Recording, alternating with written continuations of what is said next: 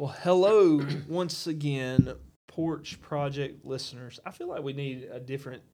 We can always say that, but like the We need triple a P's, slang term for our listeners. the Porch Project people, triple P's.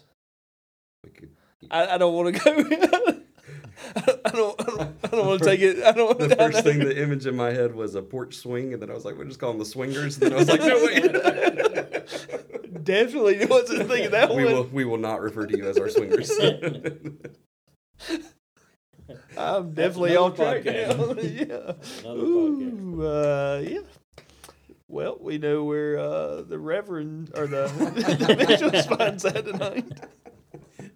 So why don't you guys tell us about the marriage retreat that you Yeah, exactly. Yeah. Yeah. Now I'm lost. I don't even know what to say. Yeah, so we got to come up with a better name for them. But or y'all come out. Y'all give us some feedback on that. Go to our Facebook page, comment. Let us know if you just want to be called the Standard Porch Project listeners, or hopefully not the swingers.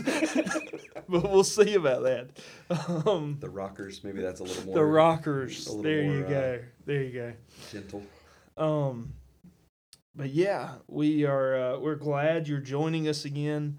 Tonight we're going to talk about what a Christian walk should look like. No swinging. No swinging. No swinging. There should not be any swinging in a Christian walk. But with that being said, first off, we want to start on exactly why we should have a Christian walk. And so with that being said, there, Bishop Bates, why do you think we should have a Christian walk? And no, I'm not picking on you because you said something about swingers. Why do I think we should have a Christian walk? Why should we have a Christian walk? Well, I think that is based on our relationship with Jesus first and foremost. So the fact that Jesus calls us to that walk is why we should have it. Now that obviously not everybody's walk is going to look the same, but I think that we've all been called to have some standardized pieces to our walk that I'm sure we'll get some detail on here in a little bit. But everybody's walk might look a little different, but we should all be walking with Jesus in those things and applying the principles that he's given us. I think the importance of using the term walk as we think about that, to me, is walking implies moving forward. It implies that I have not grown stagnant, that I have not just accomplished something and then sat down, but that I have begun a journey and that I have taken a step and I have begun this process of walking. And so to me, that even just the phrasing of that is important because it describes and determines what we are actually doing.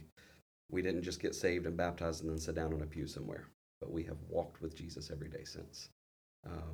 So I think that's important, that God doesn't call us to just sit and be content, but to move forward at all times.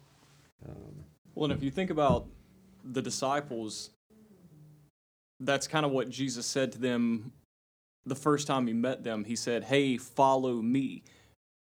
That was the first commandment that was given to them. So it's kind of the same with us when we have that Christian walk. To Chris's point, there has to be a following of Christ if we're going to be more like him. I actually just preached about this to our Spanish service on Sunday, but when you think about discipleship is a relationship, and the only way that you can have a relationship with someone is through proximity, and it's through time spent together, and it's through communication, and it's through communication. So in order to have that walk, there's got to be a following. Yeah. Yeah.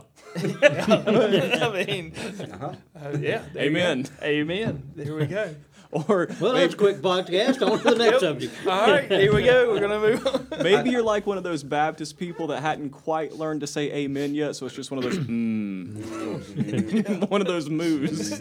No, I'm more the true traditional Baptist where we just sit there and be quiet. Preacher does all the talking. Yeah.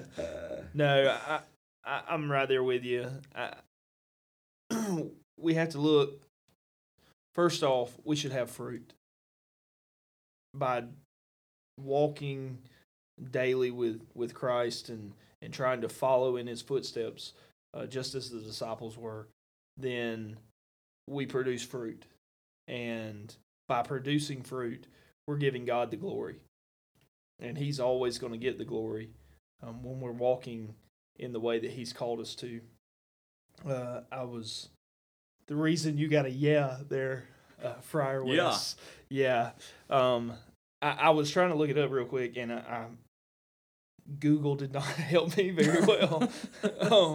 But I was trying to look up, Paul also, he adds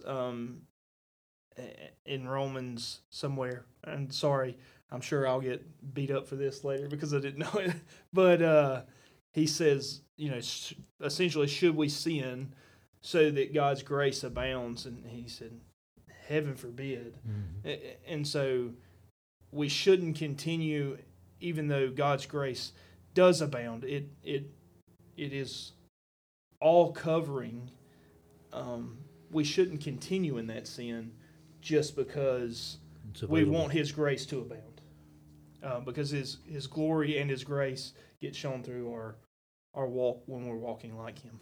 So, well, the first instance of somebody walking with God was in the garden with Adam and Eve. The first creation of man, God's way of fellowshipping with them was coming down and meeting them in the garden and walking with them. And every instant in the Bible where God picked someone and used them in a mighty way, whether it be Abraham or Moses or Elijah or Enoch or any of them, the first thing he did is walk with them. And I think when somebody gets saved and gets in his word, the word becomes a lamp unto their feet and a light unto their path, indicating there's a course that God wants us to go. And the only way to know that course is to walk in that path and develop a relationship. I mean, you hike somewhere with somebody for a little while, you get to know them in ways that you can't other way, and with our walk with God, the more we walk with him and the more we're with him in that intimate setting of two friends walking, that does more for somebody spiritually, I think, than almost anything else we can do. That alone time where it's just, the individual and his creator and his savior, that's special. That, that can't be bought or fabricated or produced in any other way than that quiet stroll, that quiet walk. Well, a couple things stand out to me about that, and it brings some things to mind. So what you just said about that walk, and that is what Jesus calls us to do, is he calls us to follow him. Mm-hmm. And just as he presented that option to the disciples, he also presented that option to someone else in the Bible. And I didn't even know or pick up on this until recently when I heard it in a sermon. But the rich young ruler received the same invitation to follow him that the disciples received. Exactly.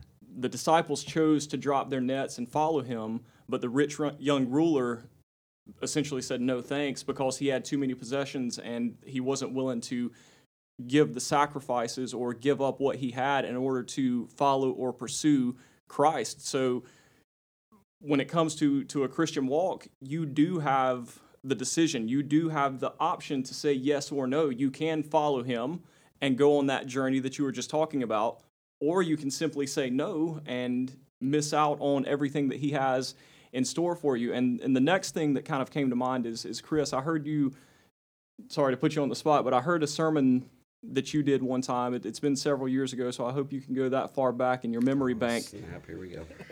But why don't you talk about the cultural context of that following of Jesus, where it talks about how young boys at that time were essentially given a couple of different paths that they could go down. They could go through rabbinical training, or they could go into some sort of trade schooling. So why don't you talk about that? Yeah, so let me brush that out of the cobwebs out of it. I don't It's know only that I been can about remember. 4.5 I know. years. I don't know that I can remember all the Hebrew terms for all this stuff, but there are essentially, to be born into a Jewish home, as especially as a male child, you were all taken to kind of a certain level of education and training.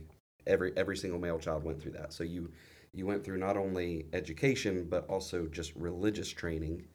That was led at a certain school. There were rabbis involved in that. You were trained up in the teachings of the Old Testament and the law. Um, and then at some point in there, you were essentially given a test of like, have you retained this information? Do you have the gifting of being able to understand Scripture and communicate it? And you were given a test, and they were essentially, it was pass fail. And if you passed it, then you got to continue in your education. If you didn't pass the test, you were sent home to learn your father's trade at that point. And so for the ones who passed that test, and this is, I mean, some people describe this test as, these guys who were going to become Pharisees and rabbis, they had to have the entire Torah memorized. So the first 5 books of the Old Testament memorized word for word. So some of these rabbis would come and they would test these young boys by coming, and they would literally quote a passage from the Old Testament. And the way that student would pass that test was to be able to either quote the passage right before that or right after it from memory. So not only did you have to know the passage, but you had to know where it was in Scripture and what came before it and after it. It wasn't just, let me memorize John 3:16. It was like, let me memorize the entire book of John and Matthew and Mark and Luke.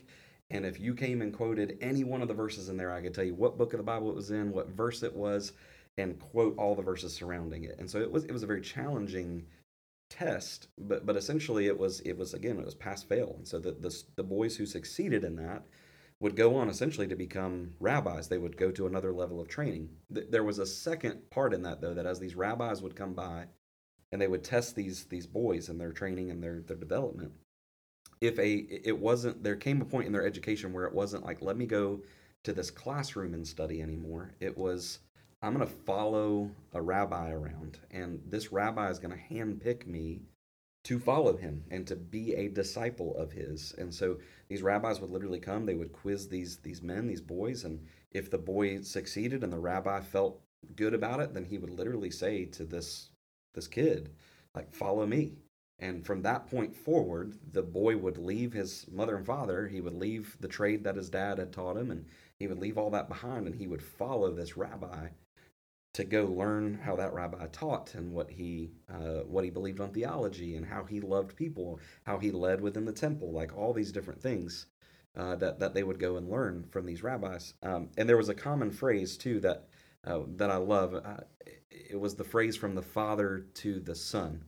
That if a rabbi came, for me as a father, my son Gavin, if a rabbi had come to Gavin, quizzed him, and then given him the command to follow him, Gavin would come home, celebrate with me, and say, I've been called by this rabbi. And then some of these fathers would return this Jewish phrase that says, may you be covered in the dust of your rabbi.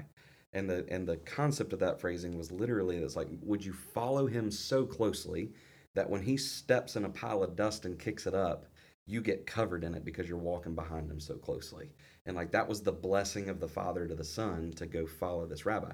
So when you get to Jesus's command and he goes to the seashore there and he's talking to Peter and all these different guys and he literally gives the command, follow me, there's a couple things you have to notice about that. Number one, they are doing a trade at that point, which means they failed in their schooling. They didn't pass the test. They were sent home to learn their father's trade. But number two, the command of Jesus to say, follow me, wasn't just a random set of words that Jesus chose. He was literally following this rabbinic pattern of calling a disciple to follow him.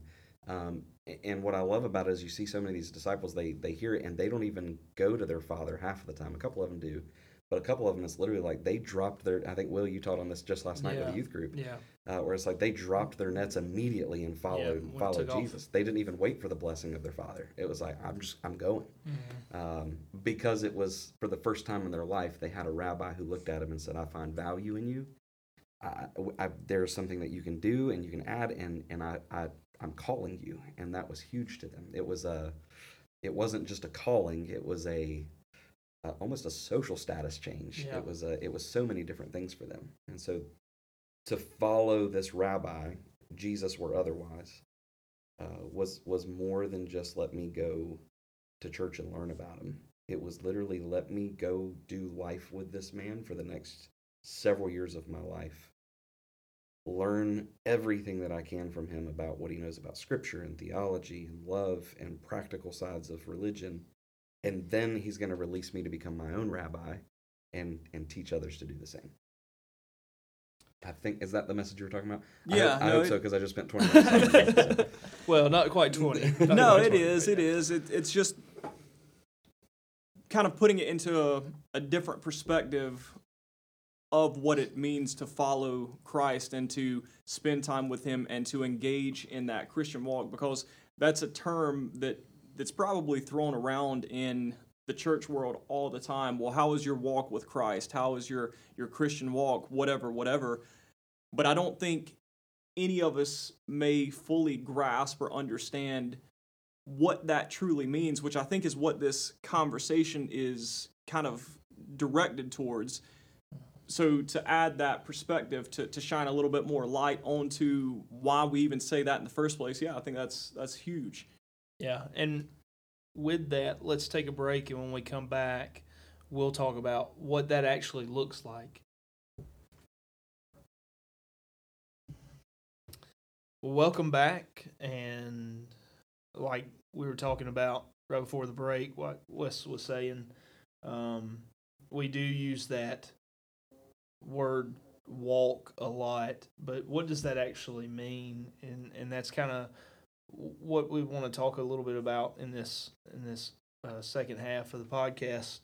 And Pat, as we were talking over the break, you were kind of talking about essentially how we compare ourselves to others around us and what that walk looks like. And so I just will give you, I'll let you take the wheel on this one and talk a little bit about that. Well, I'm just saying I appreciate what Chris had mentioned about those young men following Christ or following the rabbis. And I think it's been a struggle for, a multitude of people down through the years that as Christians we get saved and, we've got these ideas and these men that we look up to and these ministries that we try to mimic, and we fall short so many times because as new Christians, I think sometimes we expect it out of ourselves, and I've even seen it expected from leadership that a young Christian, been saved 6 months, act like a pastor that's been saved for 20, 30 years. And we compare ourselves, and the devil does a good job of pointing it out, that your walk, your life, your walk with God, you can't live up to somebody else's walk. And we look at these older men and we have respect for them, and we try to gear our walk the same way they walk, and no man can walk in another man's path. And I think that's, I appreciate what you said, Chris, that, we're not to walk as each other. I'm not to walk in your path, Will, or your path, Wes, or your path, even though we're all pastors, I'm not to walk in your path. And we're also not to judge our walk based on somebody else's walk, because we're going to fall short. And, you never pick anybody lesser than you to walk after. You always pick that person that you have respect for, and most of the time we can't. We fall short every day. And when we do that, I think it leads to the idea, well, if I can't live up to him, or his walk, or I can't follow in his footsteps, then there's no use in trying. And we forget that it's Christ. He's the one we're supposed to be walking after. And, walking with Christ, when we do fall, he reaches down and picks us up. And when we do stumble and when we can't go on, he picks us up and carries us. And if we follow him, then he develops us into the person that he wants us to be. And that is so important, because, if I try to walk in your shoes, I'm going to mess up. I wasn't designed to. God didn't create me to walk in your shoes. He didn't create you to walk in my shoes. So I think we spend a lot of time trying to have a spiritual battle of trying to live up to other people's expectations when God never called us to do that. And I think our walk, we stumble in our walk by following other people's path when we should be walking so close to Christ that when he stops, we bump into him, or when he creates dust, it lands on us. That would be the ultimate goal, because if everybody followed Christ, when he got to where he was going, we'd be there. Yeah. And that's I appreciate what you said about that, because so many times I see guys trying to mimic other people or judge themselves based on the failures and successes of other people, and you can't do that. Your walk is unique to you, and your walk was designed before the foundation of the world for you, and your destination was designated by God, and it's up to us to walk so close to him that we don't miss that destination. And I think that would do all of us good, if we'd realize, hey, we're in it together, but we're not to walk after each other. We're to walk after Christ. And if we would, then if you're walking so close to Christ, you ain't got your eyes on nobody else. And that would help everybody's walk. And in that, I guess, what would our generic walk look like? And again, Christ. well, yeah, but I'm saying if we're sitting in the car listening to this on the way to work or whatever, what are some things that we know that our walk is? I feel like this is going to be a very tricky statement to make, but some not necessarily a checklist, but what are some things that we can know that we're in the right direction, we're headed in the right direction, that I think if we're in his what word, are something that we should be doing? yeah, if we're in his word regularly, because that's the light to our path. If we're in his word, and if we're in his word to the point that his word is in us, then it becomes natural. My brother was talking a while back, and he made the comment. He said, when me and my dad walked across the field, we've got the farm, and he said, when me and my dad walk across the field, and we have our backs toward anybody, he said, I can't tell you apart. He said, you walk exactly like your dad, and a lot of people's told me that. He said, walking down across the field, you look just like your dad, and that comes from not trying. It comes from following him. All my life I followed him fishing, I followed him hunting, I followed him in the woods, I followed him working. And if you look at pictures of us, we resemble each other. When we act or when we work, we do the same things. When we fish together, we don't talk, we mumble to each other, and there's a whole conversation that takes place between me and him, and nobody else can understand. But that comes from being with him. It don't come from effort. It don't come from studying the way he walks. It comes from following the way he walks. And I think that's what Christ wants. I don't think it's a rules of mandates that we have to do this, this, and this in order to be right.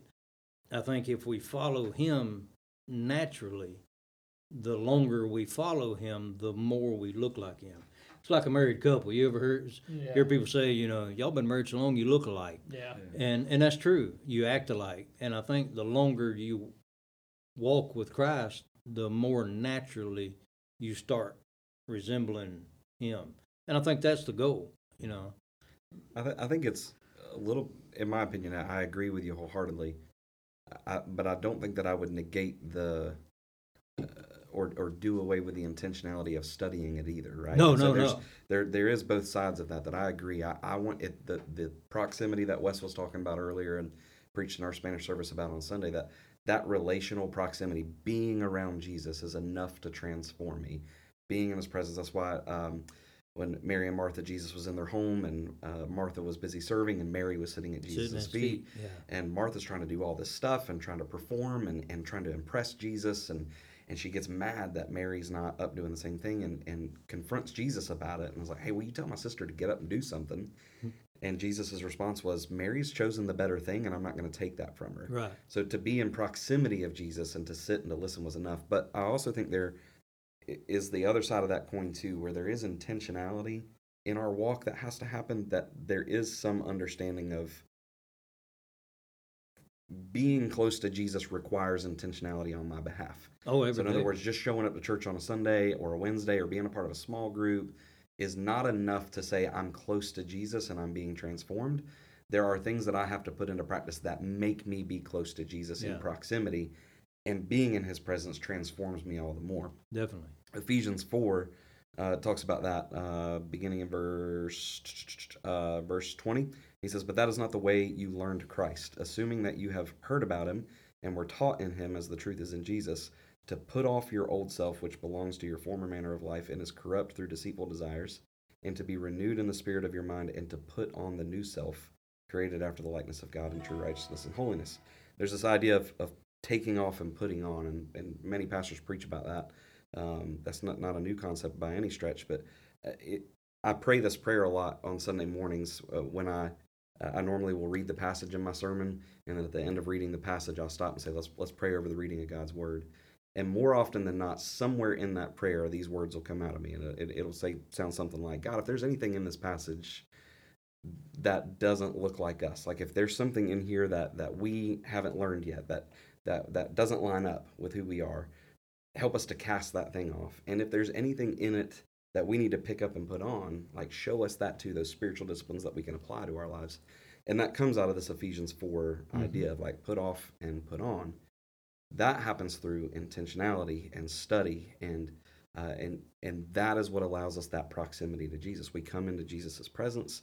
We follow him as closely as we can by learning his teachings and taking things off and putting things on. And then by being in God's presence, we get transformed, and that becomes a natural thing. That becomes the walk that where people can't distinguish you. It does. You know? And you have to get in his word, but the more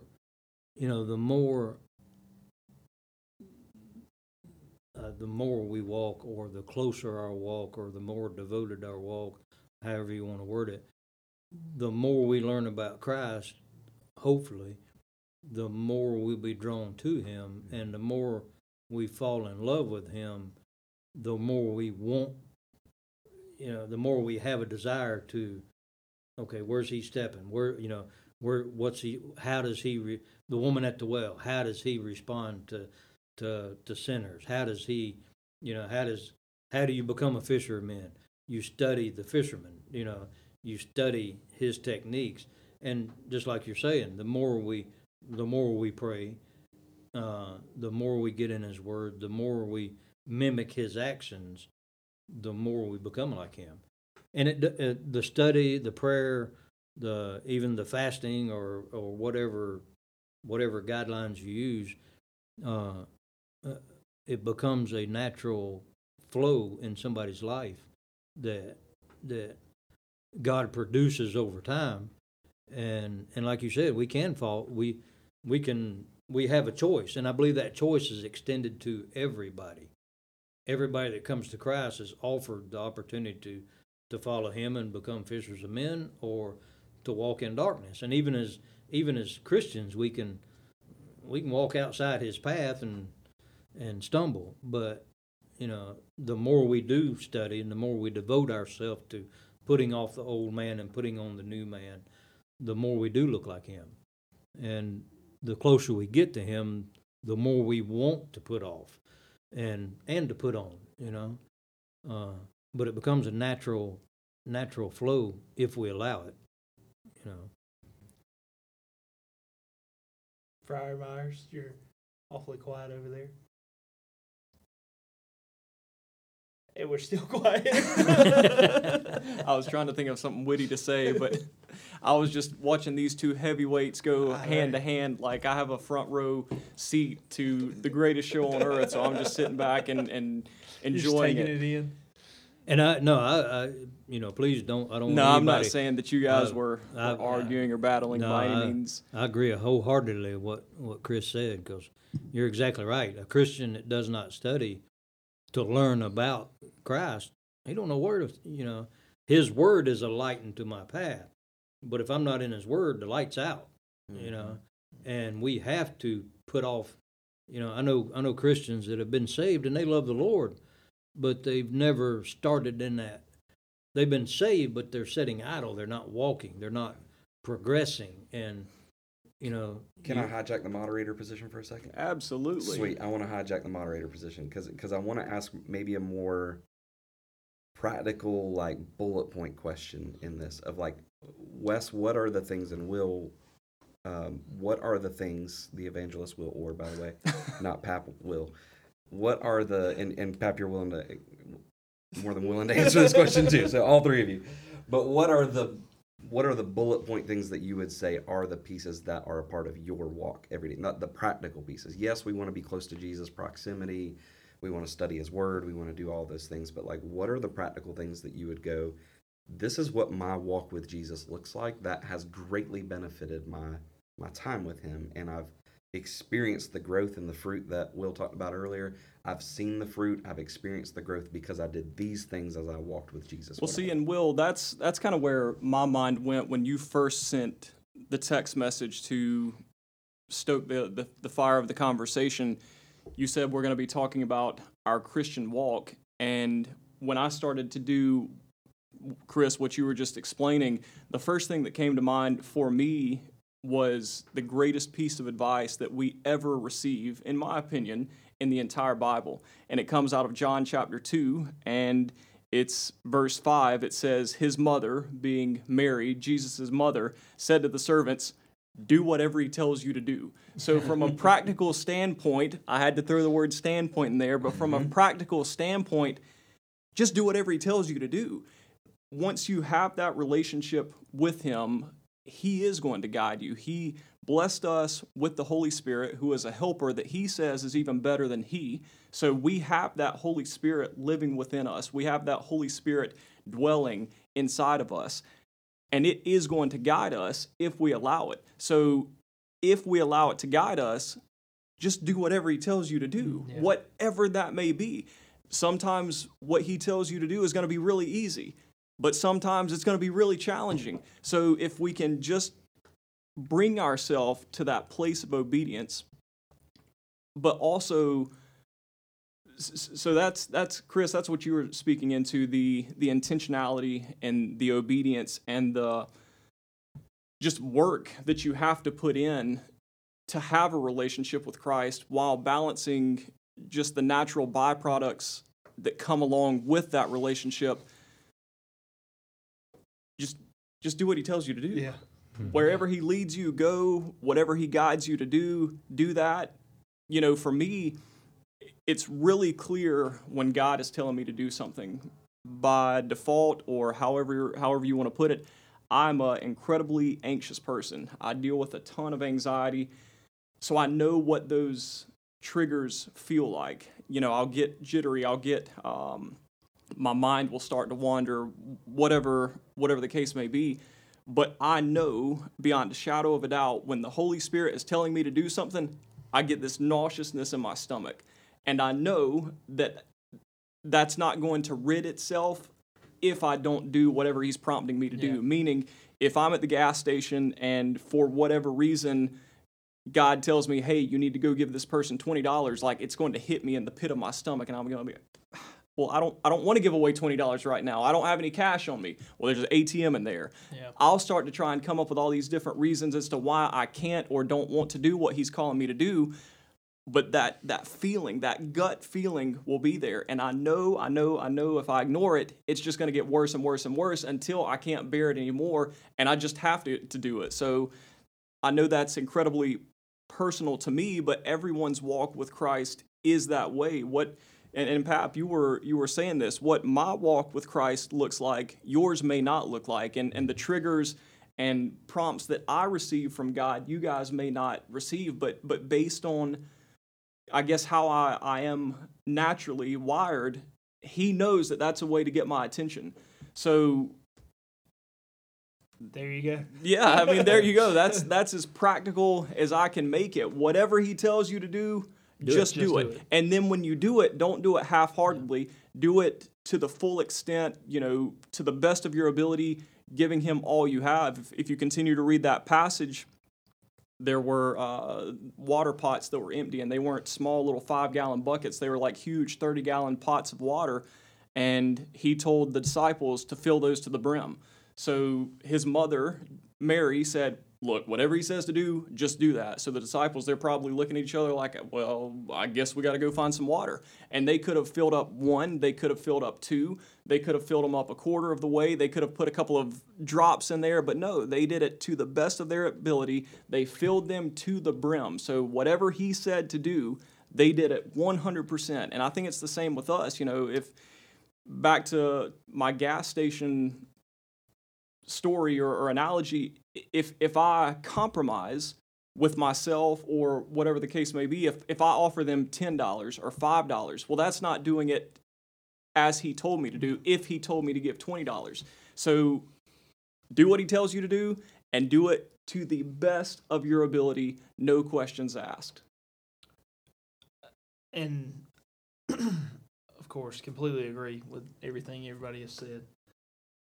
For me, at the most basic level, I think it starts with seeking God. I learned to play the guitar, probably not very well, but I did learn to play the guitar in college. And when I started, it was something that I had a passion for, that I had a desire for. And so I probably did not do that well in other classes, specifically because my passion was for playing the guitar. And so I think it's the same way when it comes to God. If our passion and our desire is to know God and who he is and how he is and what he calls us to do, we're going to seek him. We're going to find out everything we possibly can. It's like you trying to rebuild a motor. Like if you don't know something about the motor, you need to rebuild it. You're going to look up everything you can about rebuilding that motor. Mm-hmm. When it comes to God, if we're seeking God, then we're going to do everything we can. We're going to listen and we're going to follow the Spirit and its guidance. We're going to be in the Scriptures. We're going to be in prayer. We're going to worship. We're going to go to church.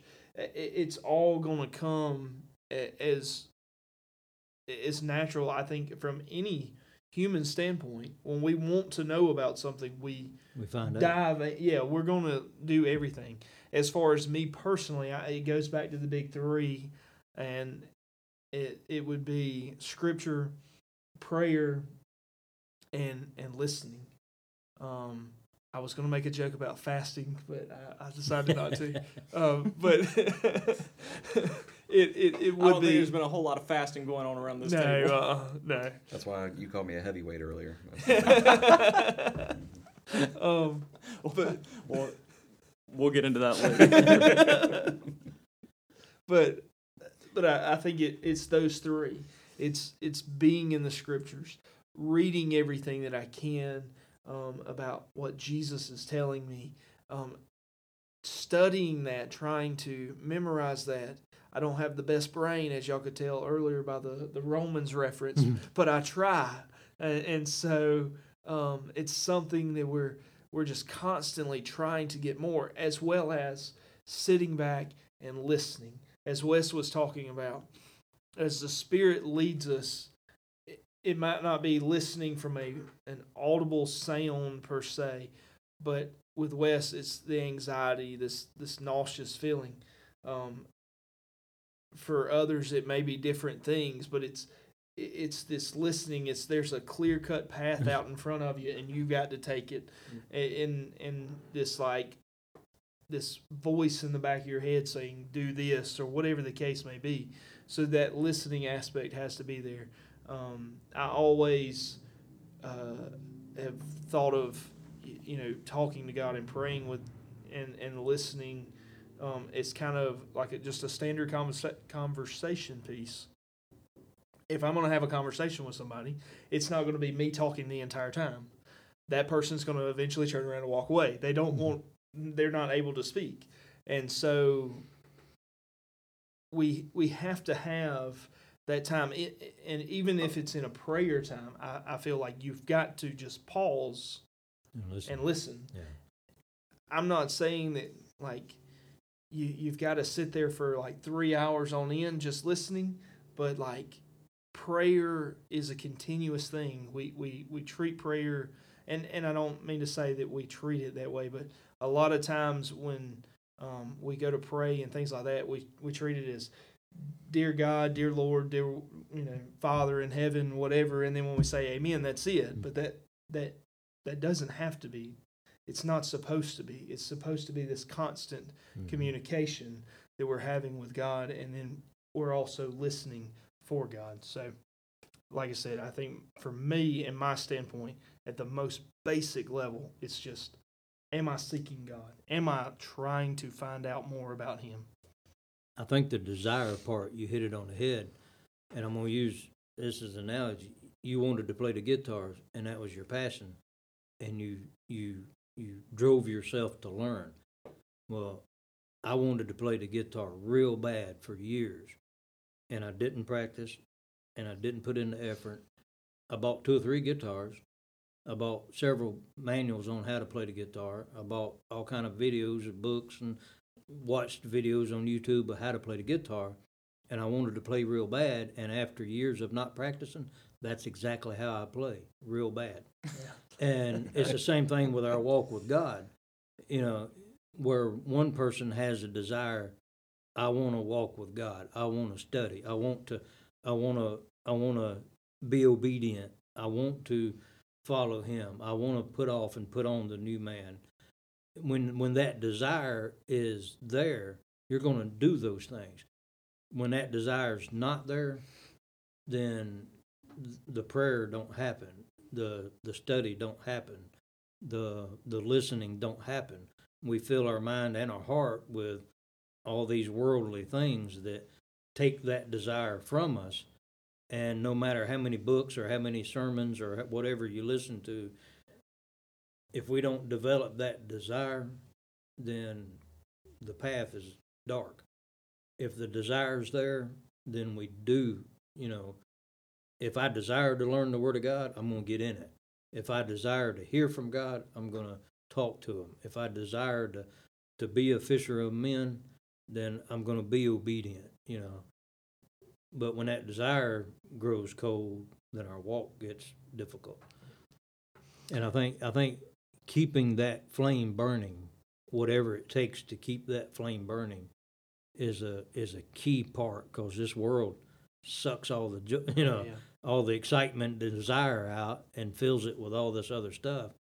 And for a young Christian, if you can get that, even an old Christian, if you can keep that desire alive, then the prayer, the listening, the obedience, we must follow Him.